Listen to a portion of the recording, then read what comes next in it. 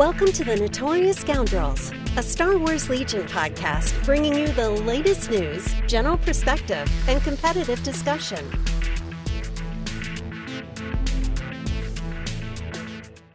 Hello and welcome back to the Notorious Scoundrels. I'm Kyle. I'm here with Mike and Zach. What's up, gents? Hey, feeling good. First round jitters are dispersed. Not totally. I'm still feeling jittery, but but they have been successfully overcome. And yeah, I'm good. How are you guys? Physically terrible, mentally and spiritually fantastic for a lot of reasons, Mike. I imagine we're going to talk about those reasons today, Zach. Indeed, we will. So we're going to be talking a fair bit about Invader League today. We're also going to talk briefly about an upcoming AMG preview weekend, multi-day situation, which we have the schedule right in front of us here. So why don't we open with that and the news? Welcome to In the News. So AMG is doing what they're calling a mini stravaganza this weekend. Apparently, this came up fast. I heard people talk about it and stuff, but I didn't really pay attention until you guys mentioned it to me 10 minutes ago, and we're like, it's this weekend. And I was like, oh, okay. Yeah, sounds cool. They've got a lot on the schedule, so. Yeah, it's a lot of painting stuff. There's clearly going to be some previews in here. We got at 10 p.m. Eastern on Friday. The title of the event is Yoda, You Seek Yoda. And the description is, come join members of the AMG crew as they hang out, paint, and discuss the upcoming Star Wars Legion. Commander Jedi Master Yoda! ! Great. I'm Yeah. all in. It's not Mace Windu, but I'll take Yoda. He's my second choice as far as cool Jedi characters go from my Republic list. I mean, you can't have the Republic and not have Yoda. Yeah, totally. I mean, you got to have him. Totally. So I'm really excited about that. I'm sure he's great. All of the lightsaber users in the Republic faction are just so awesome. I can't tell whether Obi-Wan is amazing. He's okay. Come on, man. Oh man, Zach's over there giving me the cringy eyes. The reason Obi-Wan is sparsely played has nothing to do with Obi-Wan or his stat line or his command cards. Both the Anakin players are out, and the remaining player left with Obi-Wan is there. Yeah. So hey, but he hasn't played yet. That's fine. Yeah. Anyway, we also got on Saturday at 8 p.m. Eastern, Star Wars Legion New Fronts. Join Luke Eddy and other members of the development team as they discuss what lies on the horizon for Star Wars Legion. It seems like something. I don't know. Something it's exciting. Not nothing. So I'm looking forward to it. I think, it's good to have some excitement pumped back into Star Wars Legion, I think. So I'm excited. I know they were talking about some Vader-y thing on the not cast, but whatever they did a while back. Yeah.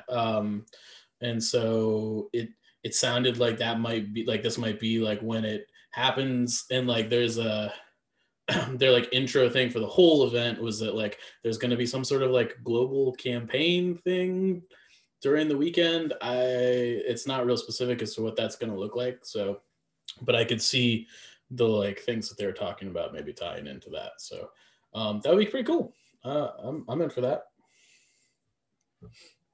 Yeah, very excited. All right. Well, I'm sure we'll have a very interesting cast next week after all this occurs. Yeah, I mean, there's not a ton of details to go on at the moment. So. Right. Other than the absence or presence of certain characters. Totally. I, for one, will be getting and painting Yoda, even though I do not play Republic, because it's Yoda. I mean, also, he's got to be the easiest model in the world to paint, right? It's brown robes, paint him green, and you're done. Oh, yeah. He's going to be easy to look awesome. Make look awesome. Yeah. He's gonna look like a hobbit too, next to all those clone troopers, which is gonna be Great. Definitely. It'll be amazing. I'm not gonna lie. 10 p.m. on a Friday night seems like not an ideal time, but the more I think about it, it's actually super ideal because kids will be asleep. It's late at night. I'm up anyways. It's kind of perfect for my situation. I'm not gonna lie.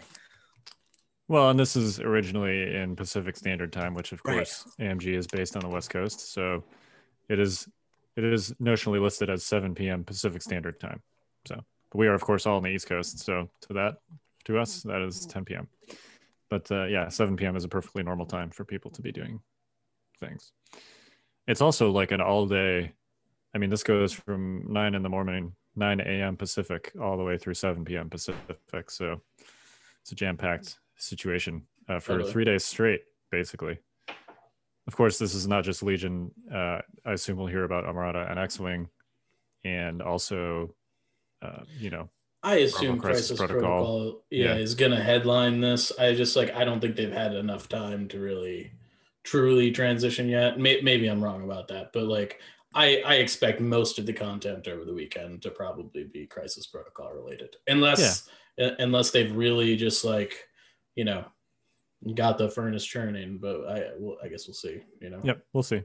I'm really digging the fact that this is even a thing. This is kind of like the multi-day content production that GW has become known for recently, and I'm really loving that we're seeing something like this, especially in the midst of a pandemic. Everybody's so hungry for some sort of interaction that them slamming us with 3 days of miniatures related streaming is pretty awesome. So thanks, AMG. I'm excited. All right, let's hit Invader news.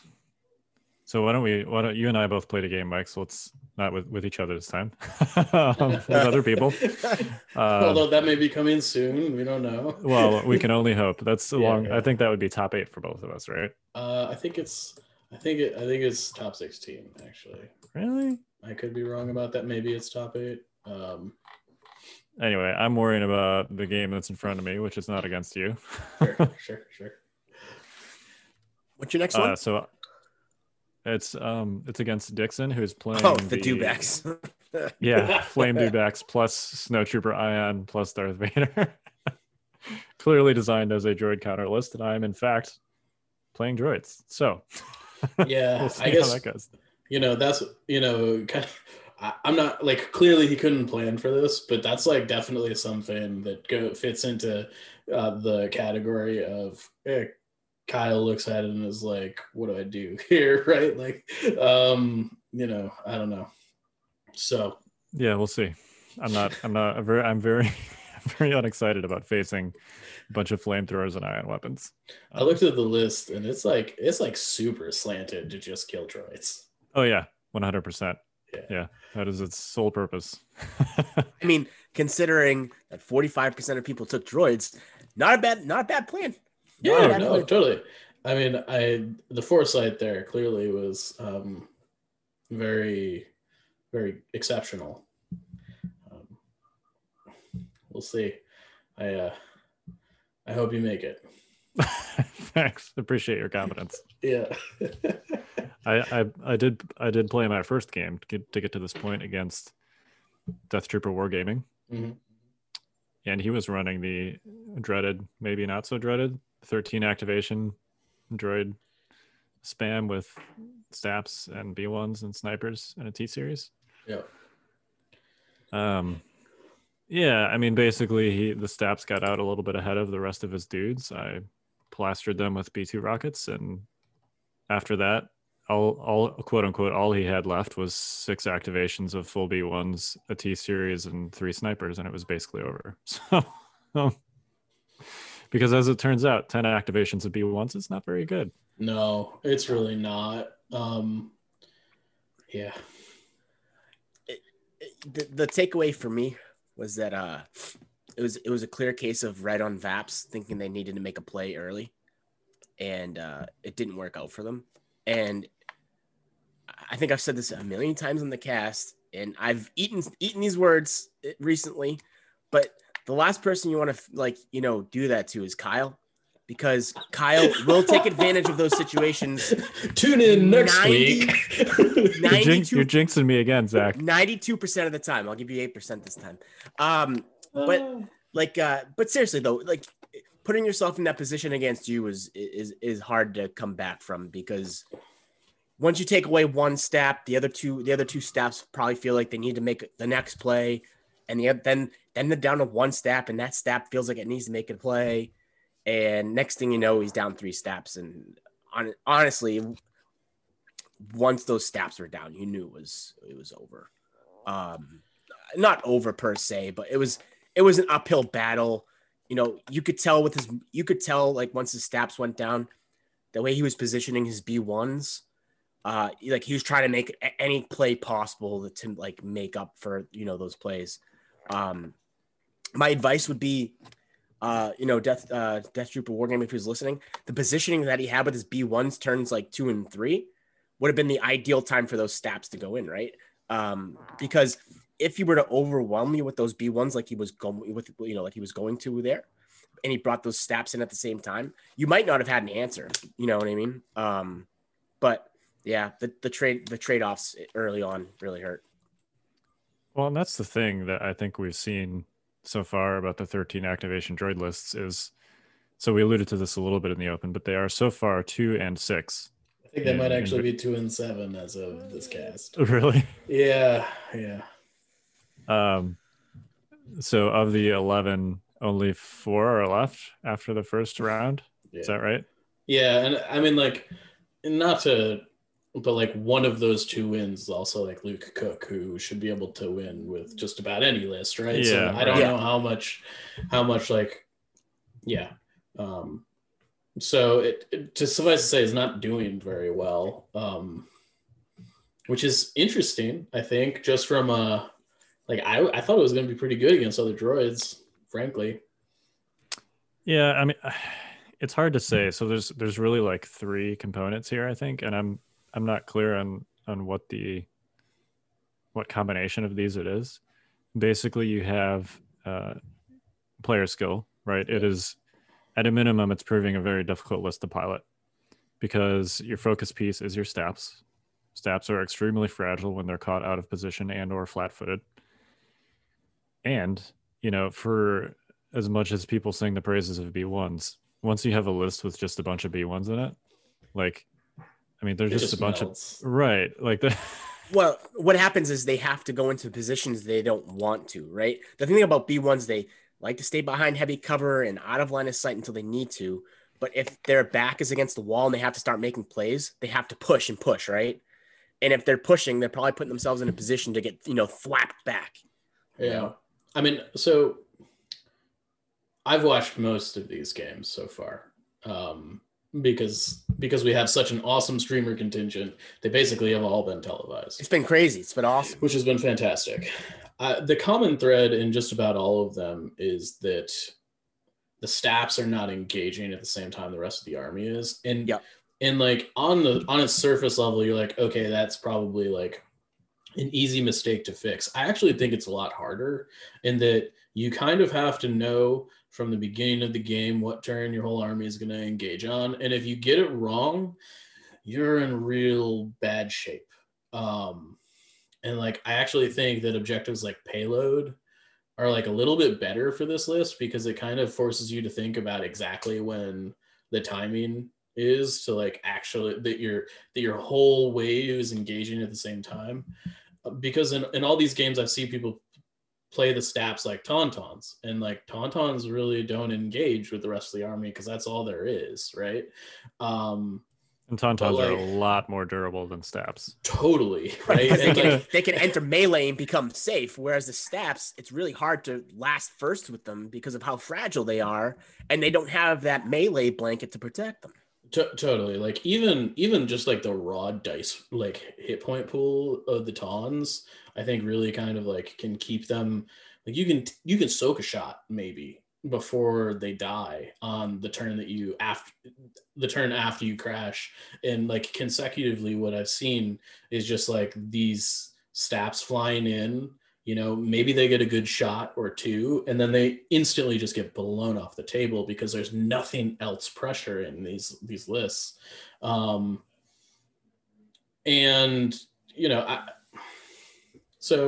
Is it just, I think skill is a component here. I also think that the list is actually really hard to pilot. I don't think it's an easy list to play because it's decided in deployment. And if you don't have the foresight to know I'm engaging on turn 4 instead of turn 3, you might just lose. Yeah. Like last season, we saw the quote unquote net list be like Rexstar, right? Rexstar is a much easier list to play than this list, and it's being shown that right now.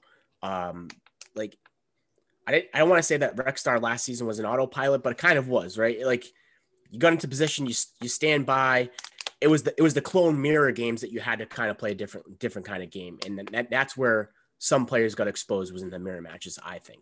I mean, the Rexstar lists were intrinsically timing neutral, right? Like just generally, yeah. Right? That's what I'm saying. That was how they were built, for sure, right? And that this list is definitely not timing neutral. I mean, it's far from it. I think on paper, it might be believed to be oh, well, I have perfect order control. And I know, Kyle, we've discussed this 3 episodes in a row now. Perfect order control is a little bit overrated, as we've discussed in certain situations. This list might actually be like the exhibit A of how perfect order control is overrated, because you have all the control that you need, but timing it all correctly can be a bit of a problem. Well, and so in the past, we've talked about perfect order control being overrated. I think it's important to note that order control of your focus pieces is still absolutely critical. Yeah. But that's very different from just having every token face up or the equivalent. But I also, go ahead. Well, I think, going back to the difficulty to pilot, part of a good list is kind of being able to make mistakes and not be punished significantly for it. And that's part of why Rexstar, I think, was a little bit easier to pilot, is because if you make a positioning mistake, you've got shared dodge tokens and red saves and surges to rely on. You're not instantly dead if something's out of position, right? Right. Yeah. And I think too, since we're comparing this to Rexstar, besides just the difficulty to pilot component, I think the power level of Rexstar relative to other lists was wildly different than this one relative to other lists. It's gotten a lot of same hype, and I think it actually is a good list in the right hands, and maybe Luke will demonstrate that for everybody. But even that considered, it's not the same as Rexstar as far as being a meta boogeyman in the same way. No, I mean, yeah. I do think that if it's piloted well, I think it can feel terrifying. Because if you've got 10 units moving in at you at the same time that are all doing lethal amounts of damage, that's very good. But the thing is that in all of these matches, it has been piecemeal engagements, and this list just can't operate like that. I was thinking about it earlier, and the way I would quantify it is that if you don't have the amount of reps that you normally would have with a different list, right? And you go to a local store tournament, let's say it's a 13 act list, and you only have 3 or 4 games under your belt with it. You're a good skill player. You'll probably win the event with the 13 act list, right? Because it's local, it's a good list, it can overwhelm your opponent, right? And I was thinking this earlier. Round robin is basically the local event of Invader League, right? You're going to your store tournament, you're playing, different levels of competition. The list will probably perform well in those 5 games. But if those 4 or 5 games and the 3 before you had are all that you had with this list, that might not be enough practice with this list because it's so hard to figure out and time it right. And we're being shown that single limbs, which probably is, let's say single limbs, I was thinking to myself earlier, is LVO or Nova Open, And it's actually more like the later rounds of those tournaments where it's tougher and tougher, right? Like single eliminations is, and I'm not talking like round 1 of LVO. I'm talking like round 3, 4, and then you're on to, the next day, right? That's what single eliminations is. And what I mean by that is your opponent in round 3 and round 4 at LVO, judging on how your schedule is going to play out and, how it works out, is going to be a better opponent than you played round 1 and 2, most likely, right? Or at least it's how that theoretically, right? They're going to pounce on your mistakes way differently than the person round 1 would, in theory. And I think that's what we're seeing here is that like the 13 act list won the local event and it's struggling at the top event. And sure, there's still players, really good players with the list still active. I'm not saying that they won't win with it. But the thing is that Luke probably has like 20 reps with this list too. Right. That's the key component here. Like Luke has practiced this list probably more than anyone. So his success with the list is not necessarily a reflection of the list on a whole, but more of the player itself. Yeah, I think the jury is still out as far as how effective it's going to be, but clearly, at a minimum, it's difficult to run. Yeah, I mean, I think we can say that much so far. I definitely think it's totally possible we see it at the top tables. I don't think that, but I do think that the perceived percentage of how many of those lists were going to be in the top tables has dwindled immensely. Yeah. Hate to see it. Someone actually, you sound so sad, Zach. Yeah. Someone actually compared it to like a Palpatine list, in the Tauntaun meta where Palpatine was both extremely rare, difficult to use, but also highly effective. I mean, there were, I think, 4 US events sort of during the Tauntaun meta, and Palpatine won 2 of them. So, and in both cases was essentially one of like, 2 or 3 Palpatine lists at both of those tournaments. So I think it could be a similar situation with this 13 activation stat list where it's absolutely terrifying in the right hands, but if people try and copy it, like, photocopy the list and throw it on the table, they're going to be disappointed. Yeah, I agree. I also think I think the meta may have like countered itself a little bit. I actually think I thought they were going to be really good against the IS list, but I actually think B2s are like really good against this list because it kind of like they like auto counter a lot of what this list is counting on, which is like hiding behind cover to some extent. Like the speeders innately have speeder 1 or whatever, and like the B1s also want to be hiding around cover, but like when you're just have blast every shot, it takes away a lot of the natural defense of the army. Yeah, I think Kyle's opening salvo was like a stat flew in, ripped a shot at the B2s, did like 1 wound, and then Kyle just blasted a stat off the table. Like that is a bad exchange for those stats, Yeah, that's the other thing is B2s, while B1s can decidedly not take a hit, certainly not an out of cover one. B2s can. Totally. So, the stats fly in there. If they're shooting B2s, they're doing a good amount of damage probably, but they're not going to fully eliminate them. And then the B2s fire up those rockets and those range 2 guns and the stats are gone. So, anyway, how was your match, Mike? Yeah, so my match was today. I have been playing Rexstar. My opponent, Gas Powered Stick, was playing Dooku Tank. Grievous. Sorry, not Dooku. Yeah, Grievous Tank. 6 B1s, 3 of them had heavies. There was a sniper team in there and attack droid. So basically, it was like a bunch of bodies with Grievous and AAT. And we ended up playing Hemden Sabotage Supply Drop,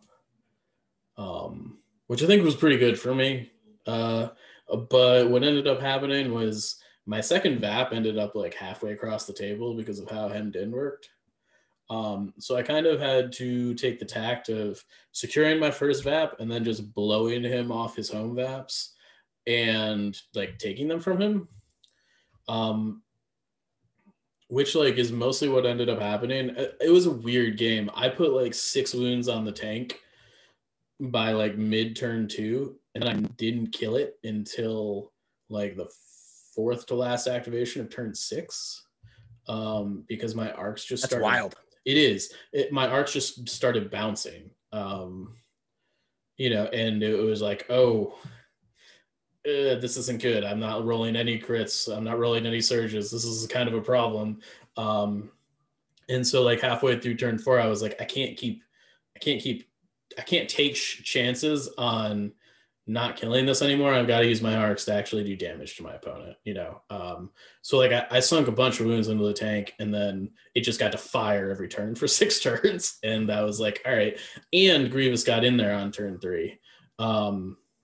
It was turn 3 or turn 4. And Grievous had to move up. He moved up like behind the building I was hiding behind, and I like cohered around the corner. My unit couldn't see him. I had like 2 dudes and a Z6 to like try and like get some wounds on him before he like dove, and I wasn't gonna be able to do anything about it. Like he was coming over the top of that building, and I was gonna get trained in your Jedi arts, and like he was gonna hit like 6 units. So I was like, I just gotta soften this up so that once he's in there, I can maybe kill him. So I cohered around the corner with 3 dudes.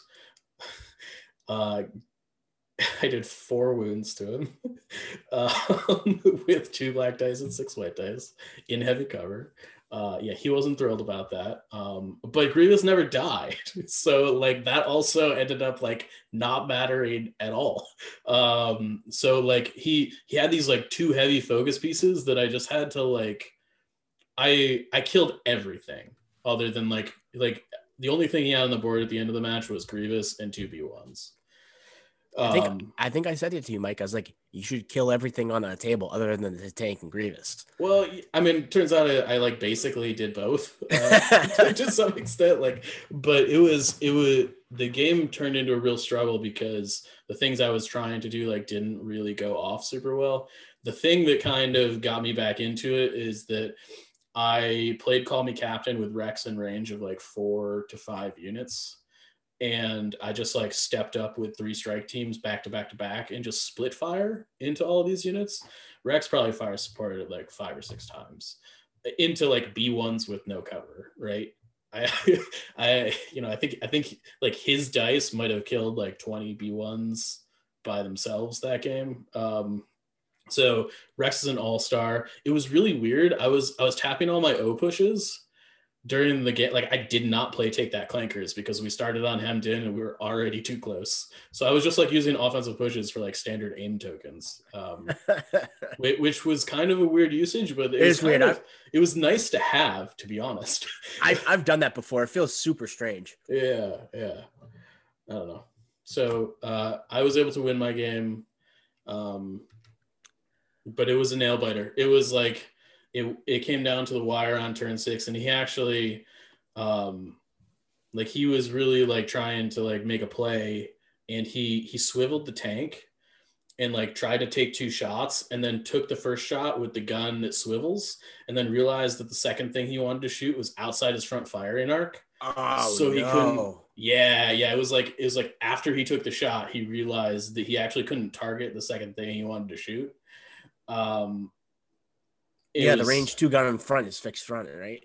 Yeah, he had the it was one of the shells he was shooting. Oh, okay, yeah. You know, so and they're fixed front, so he hit like one of my arc strikes with the 4 red die, didn't kill anything, and then like tried to, you know, he was trying to lock dirt and like put down a ton of suppression and stuff, right?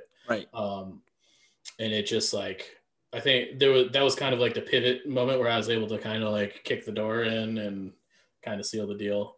But it was so tight. It was a really good game. Ryan from Stabcast streamed it. So you have what, double tank next? I think I've got double tank next. Honestly, I'm like kind of nervous about it because I wasn't really able to deal with a single tank super effectively. The next list is 2 tanks backed up by like 4 repair droids. Yeah, and I've come to find out, well, in my games against double tankless, I feel like the B1s won't be nearly as exposed as the ones in this game. Yeah. Like they're basically like, I don't want to call them pass activations in double tankless, but they essentially can be pass activations. And he's just going to try and outrange you with the tanks, depending on what you got. So yeah, I mean, he's not going to be able to outrange me, but like, it's like a case where I am going to need to rely on like the Z6 crit machine, right? Yeah. You know. Yep. And like sometimes you have to do that. I only put like 2 Z6 shots into the tank this game. Both of them were like 2 to 3 crits though, so you know I think I got a little lucky there. But yeah, the next game is going to be a tough one to overcome, I think. So we'll see. What map are you playing on? It's a great question. I think it's the map we're all playing on. I don't know. I'd have to look. I can tell you in just a second. We are playing on Scarif. So I think it's going to be hard to hide 6 full squads of B1s on that map. It's just like you can hide them behind 2 tanks pretty effectively. Oh yeah, degree. I mean, like you might have to tanks, do some like looking underneath the tank kind of situations. Yeah, I just like the tanks provide their own terrain to some degree. They do. You know, so just another case of where you want to avoid KP at all costs. Yeah, I mean, I think the good news is I'm pretty sure. I'm not totally positive off the top of my head, but I don't think Scarif has something that they can actually like fly on top of in the middle of the map. I think it's the double stacked boxes. Yeah, I think so too. So I think that they might actually not be able to like if they can get on top of it, I can still like get under them and touch it, I think. Okay, there you go. So, but like there's nothing worse than that when the AAT could just fully like encapsulate the middle.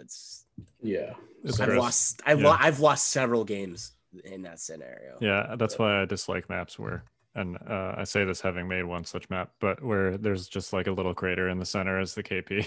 Yeah, that was today. Yeah, I was like, KP came up in like the second slot, and Sabotage was in the first, and I was like, well, I guess I'm not banning anything. So, yeah. So interesting. He chose not to ban the KP. It was a really weird ban phase. I passed both times. And well, you were red, so if you banned Sabotage, you would have just banned KP. Yes, but it was just like one of those things where like I was like looking at the objective cards and thinking, what is the most optimal scenario for me? And he like banned to it, which was a little weird. And I was like, all right, I guess we have very different ideas how we want to play this game, because like we want the same thing, which I don't know. You know, like generally that's a sign that like something, yeah. But you know, and I think he had good reasons for it. But as soon as we were setting up for Hemmed In on Sabotage, he was like, "Oh, my evaporators are not safe at all." And I was like, that's yeah, pretty much all the time on Hemmed In. Like Vaps on Hemmed In creates awkward scenarios.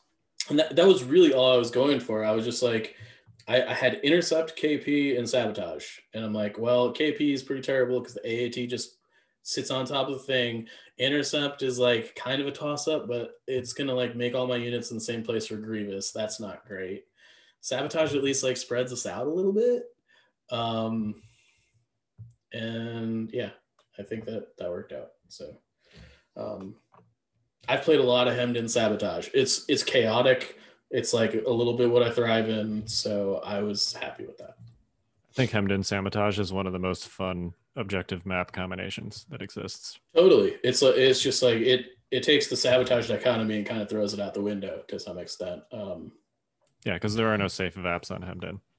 It like assuming the red player wants there to not be, right? Like because you kind of can like still do it a little bit if you wanted to, but generally red players just like, nope, putting it down here and we're gonna have a fight, which is basically what we did. So awesome. Well, congrats. Thank you. Do you know who your next opponent's the double tank? So it is double tank. I think that's Treskapepsi. It's Treskapepsi or one sec, I was just looking at it. Or Acer. I think it's Treskapepsi. I played him in Team League. Yeah. He was running double tank. Yeah, there you go. So he's been doing it for a while. Yeah. And I watched their game beforehand. I have a feeling he's pretty, like he clearly is well versed in like cutting off choke points and stuff with tanks and stuff. Yeah, he's good with the tanks. Yeah, so I'm sure I'm gonna have my hands full. Yep. All right. Well, good luck. Thanks. I mean, I guess we already talked about your game a little bit. Do you want to kind of give us a synopsis there, or? Yeah, I mean, we kind of talked about it already. It was Vap's Long March, and basically he was playing the 13 activation stab thing, and his stabs just kind of got out in front, sort of out of sync with his B1s a little bit, and I plastered him with B2 rockets. And then it was, I still had basically all my activations, which was, included 3 B2s and Maul, and he had 6 B1s, 3 snipers, and a T series. So yeah, and Maul was in a really good spot for you. He was. Yeah. Yeah. You were also playing moisture evaporators. Right, and I was able to kind of the way that the setup worked. It was on Fugly, but there's a couple sort of like angled line of sight blockers, and I was able to kind of set it up such that based on where he was like flanking from his stabs or with his stabs, either his stabs could see my army or his B1s could see my army, but not both. So that worked out pretty well. But I messaged Mike right at like turn 0, and I was like, dude, the man just loves his evaporators. He does. I do. It's true. Does. I don't remember if it was third slot or if that's the one that we ended up on some other way. But yeah, we ended up on I've played a disproportionate quantity of evaporators. Yeah, I just like the difference between our 2 games. I played on the same objective. Like, I don't know, like it's strong. There's a strong difference between the 2 games we played. Yeah. There was 0 chance that he was touching my evaporators with any units. All right. Well, let's talk about our main topic today, which is clone core slot, because we have done all the other core slots. So let's do the Republic. There's only two options here, but they're both interesting. So let's do it. Yeah. Which one would you like to talk about first? Let's do phase 1s first. Okay. The new and cheaper phase 1s. The new and cheaper phased ones. I noticed you did not use the word good there. I actually think there are some interesting places for phase 1s, especially with 5s and or direct in the mix. I don't know if it's the fact that phase 1s aren't good. It's just that phase 2s are still really, really good. Oh, phase 2s are excellent. You know what I mean? I'm not sure that it's quite as binary of a choice anymore, though. No, I personally agree with you on the 5s and the phase 1. As someone that likes to unload their surge tokens early and often, it's not a contest for me. But I can see how some people like their phase 1s. I personally am take a phase 1 if you can't afford a phase 2. That's the boat I'm in. I don't know. I mean, like 75 plus points for a core unit that's Courage 1 is still kind of a lot. And I'm not saying that it's too much, but it's just you got to make them effective. And I don't know. Zach, I'm going to let you speak to this because I know you like your DC 15s. But I personally am much more on take like a 1 of phase 1 and take the rest phase 2 strain. Yeah, I mean, I'm not as big on the DC 15 as I used to be, mainly because of situational awareness being a thing. Sure. And I think DC 15s early on, their long critical value was like extremely, extremely good. I'm definitely in the camp of 5s in a phase 1 with a specialist personally. I know you and I discussed this. You wanted a phase 2 for the extra surge token. I prefer the extra body on the 5s unit, and then also you can generate an aim for take that clankers with the specialist. Really? It's just like a good. I I think it ends up being about the same points as a phase 2 with 5s and offensive push, if I'm not mistaken. I think it's not that different. It's practically the same points, and you're getting a courage 2 unit, not a courage 1, because 5s bumps you up. You're getting an extra body, and you're still getting that aim token when you need it. And I just think it's a really, really good unit. I think that if you're playing Anakin or Obi-Wan, that is when you really bring in phase 1s or the tank. That's when you're bringing phase 1s because you need to cut points somewhere. Totally. And, if I'm doing that, I'm probably taking Z6s. I've contemplated bringing Captain DP23s. I do think that there could be a success in there for people. I do think the DP23 is actually really good. I think it got cut to 23 points. Yeah. I mean, so I have issues with all the weapons that aren't the Z6. That's the thing. And that goes for phase 1s and phase 2s. No, I'm with you. It's really hard to justify.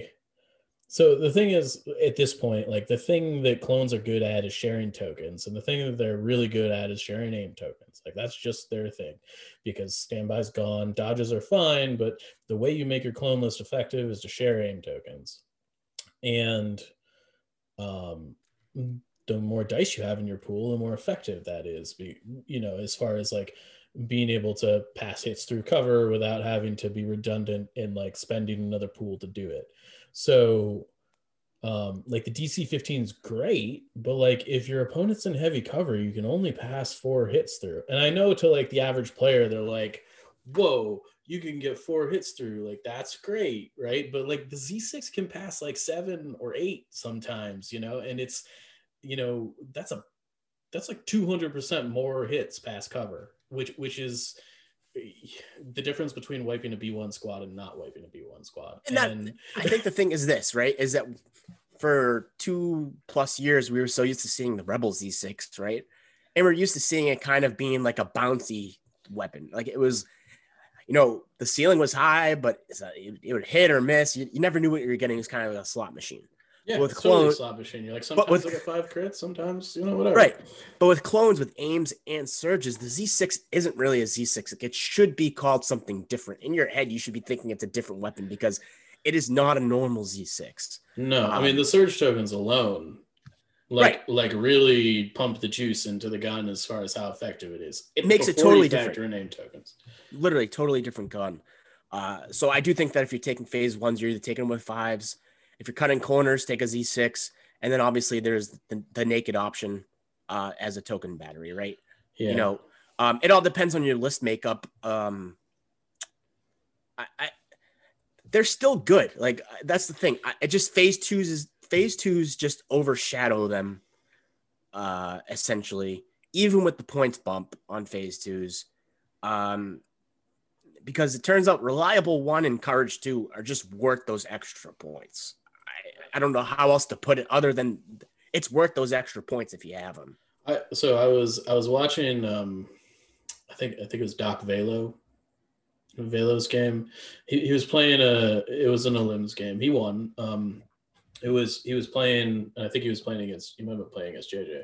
Yeah, JJ had Barks and some phase 1s, and it was a difference maker. That was kind of a weird list. But like Doc had like 6 phase 1s with like DC-15s. I think one of them might have had Echo or something. And he had a couple generics. And I remember watching him being like, man, every time this guy gets a suppression token, like that unit's suppressed. And I was like, man, this is a different way to play clones. I think, it's possible that's good enough. And I think in your average store, it probably will be. I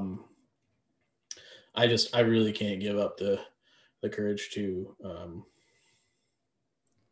drug at this juncture. So if I may play devil's advocate here for a moment. Go for it. Specifically, separately with respect to making up for the reliable and then making up for the Courage 2 in separate ways, because the points difference is 14 points, which is not insignificant.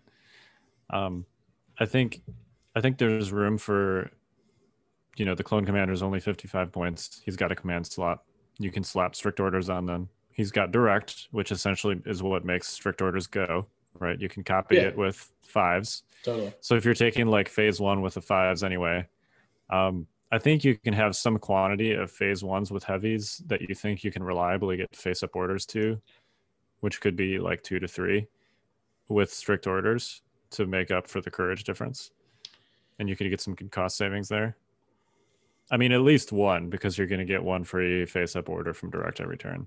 Yeah, my issue with like the strict thing is that like strict and a face up is still worse than courage 2.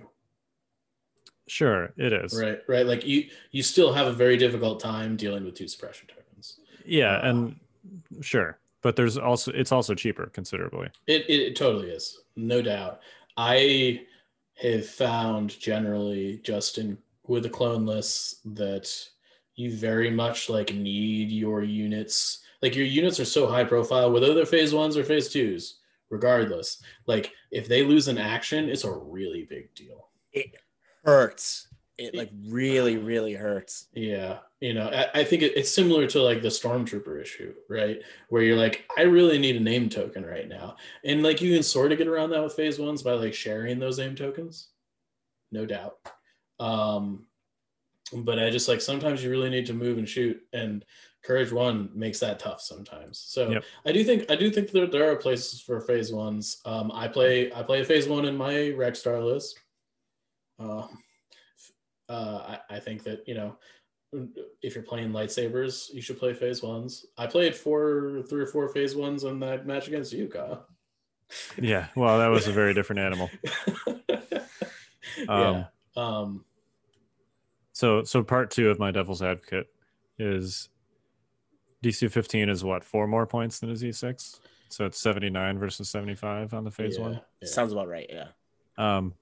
Could the critical 1 on there kind of act as like a reliable light if you assume that you're spending your surges on offense or some significant percentage of surges on offense? So I'm different than Mike, I think. I think Mike is a little bit aggressive with his I ran out of surges a few times today because I was playing on offense. See, and I was like, ooh. I typically try to like even out my surge tokens. So I disagree that it works like reliable, because I typically would like to use them on defense rather than offense. That's me personally, but I can understand the offensive side of it, acting like that. The issue is that if you run up against a list that has situational awareness, the critical 1s do need nothing. And now your dice pool is significantly lower, Yeah. I do think that we have like very different ways of looking at this. I am very much in the camp, if you roll a surge, spend it, unless it doesn't do anything, right?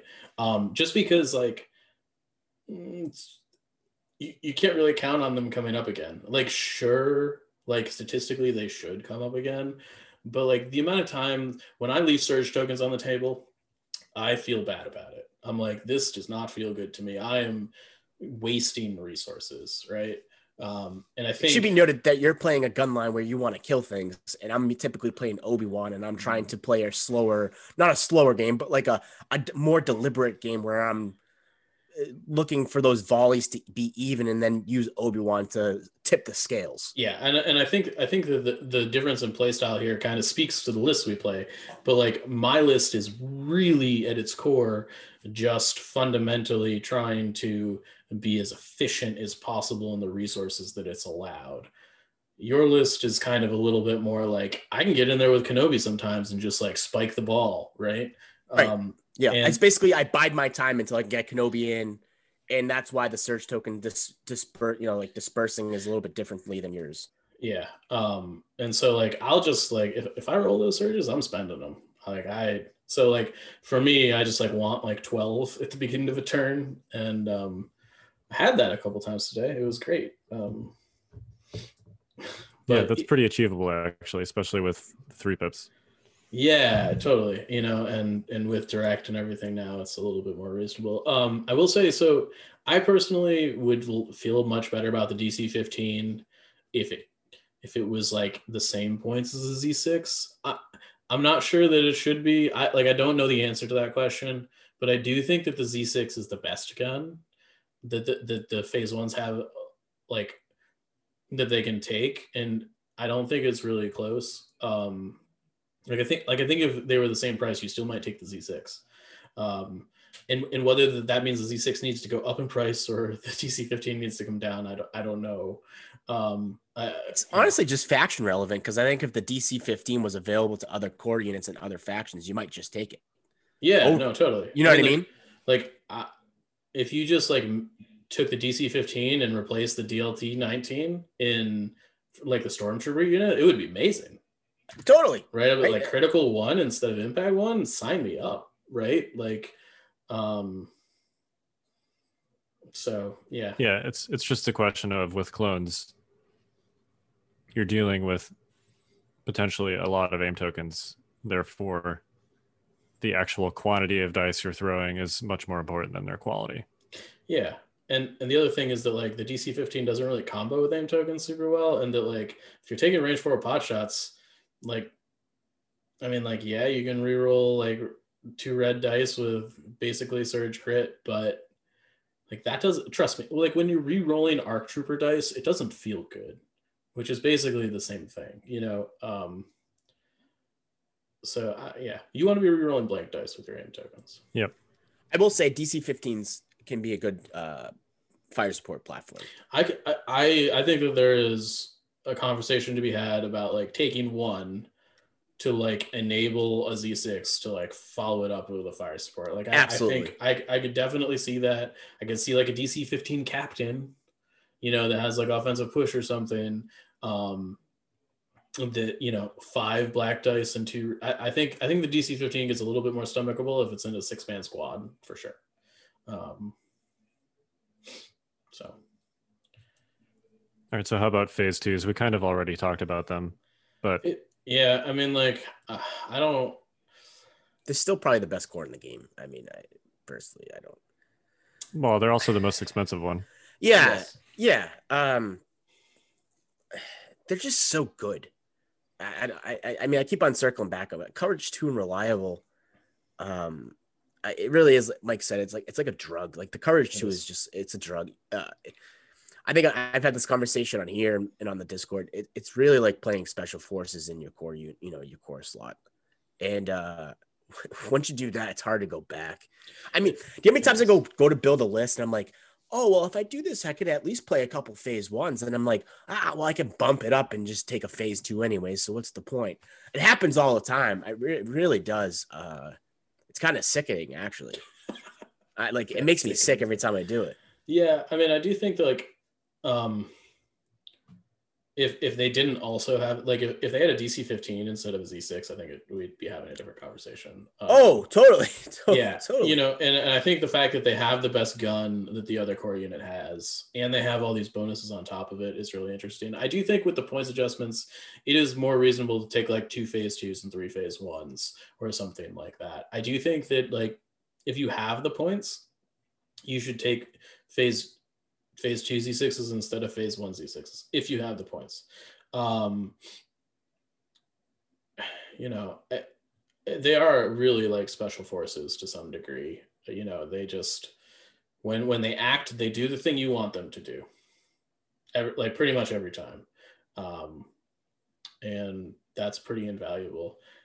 I don't really have a ton to say here other than like, you know, you should put offensive push on them and be happy about it. That's another thing. I keep on alluding to reliable and Courage 2, but like the training slot's also huge. It's also huge. Like right? Huge. Like you're like, okay, we have offensive push. Now we have to take that clankers on all of our core units.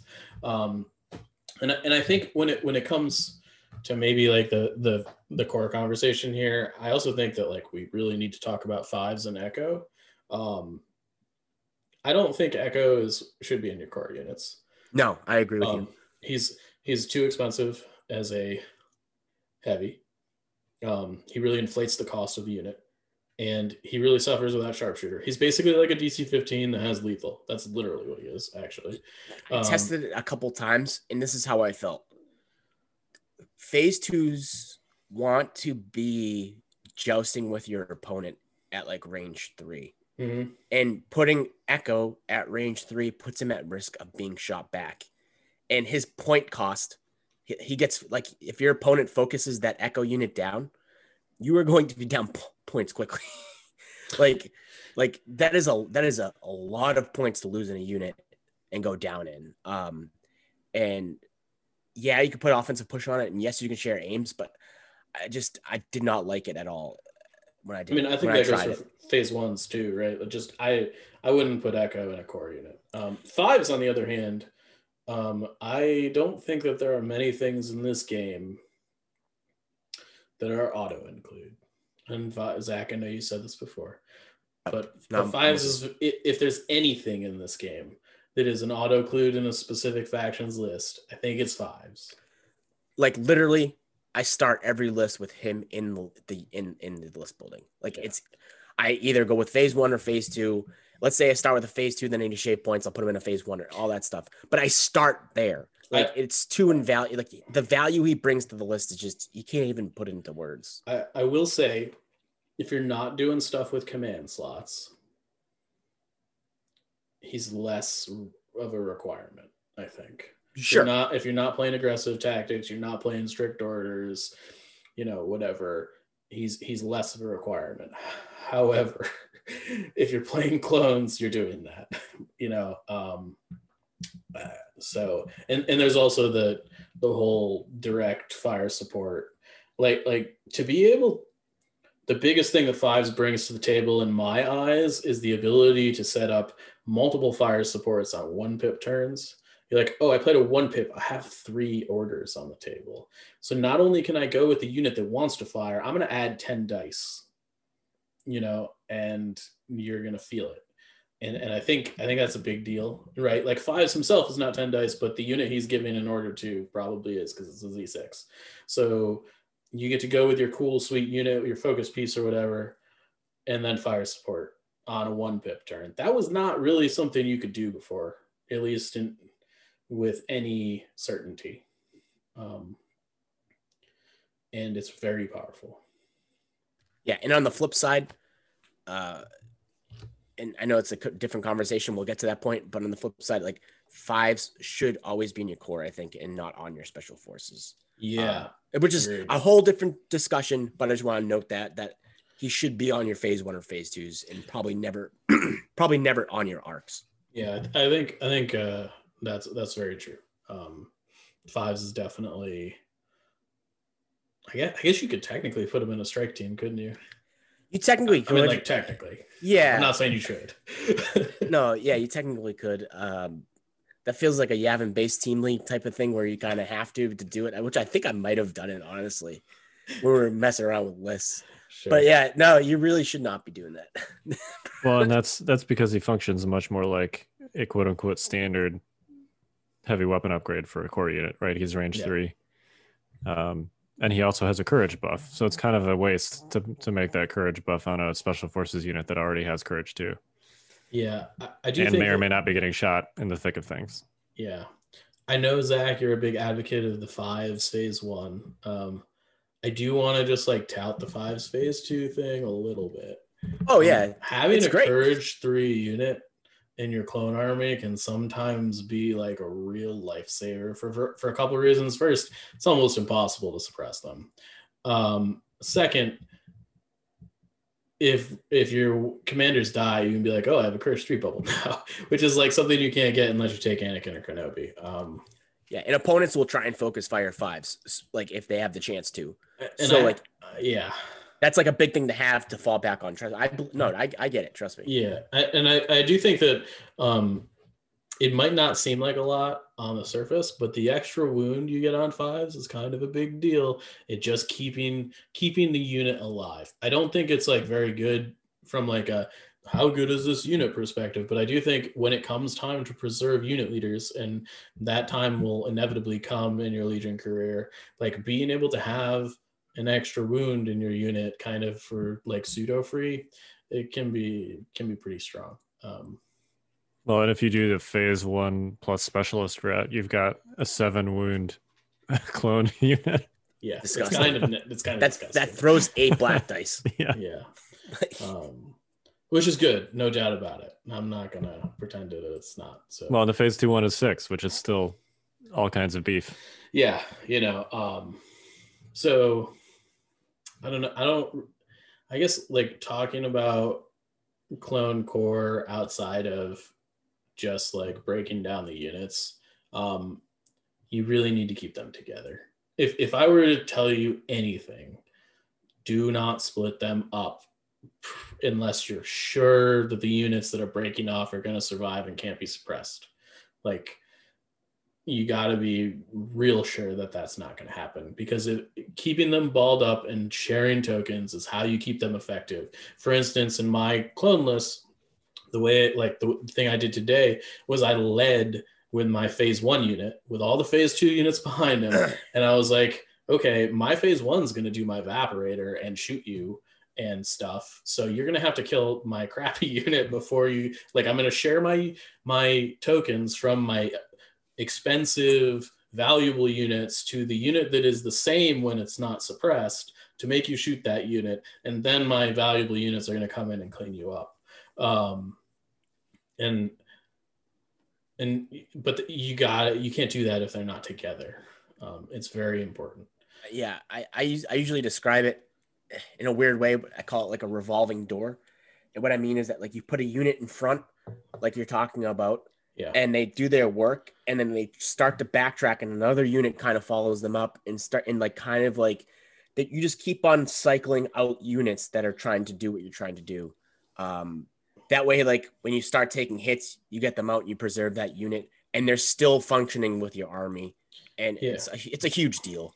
And like, oftentimes, unless you're like in a full-on gunfight, you're only shooting with 2 to 3 clone units a turn sometimes that aren't like arc strike teams. So you have tokens to share. You have the job, hey, I need to generate tokens, and then you have the job, I need to be shooting things. And you can kind of switch the jobs as your core units get depleted. I actually like, the finals game from last season's single elims was a really good, like, Luke Cook was playing Rexstar, and he was really cycling his units very well, to a point where it really, I mean, I ended up losing because of it, frankly. And he was just very good at what he was doing with that. If you want to see a good case example of someone doing that, that's a good game to watch.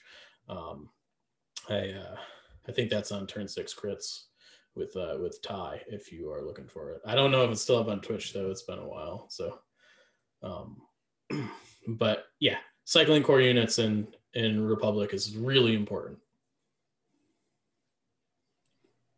All right, you guys got anything to add? Not really. I think that covers it for the most part. I do want to just add, fire support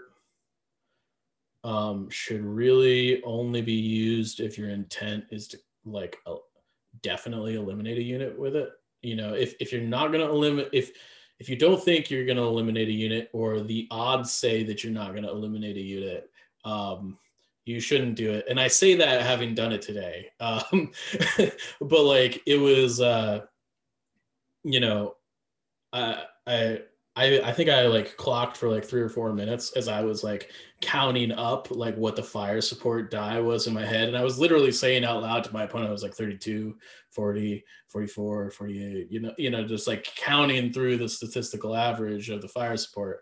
And I came to the conclusion, I was like, well, this isn't going to kill Grievous, but I don't got anything else. So this is what I'm going to do, and I ended up doing like 1 wound with like 15 dice. It was really bad. I was not thrilled with it, but no, I'm with you. I very rarely will fire support unless I like deem it worth it.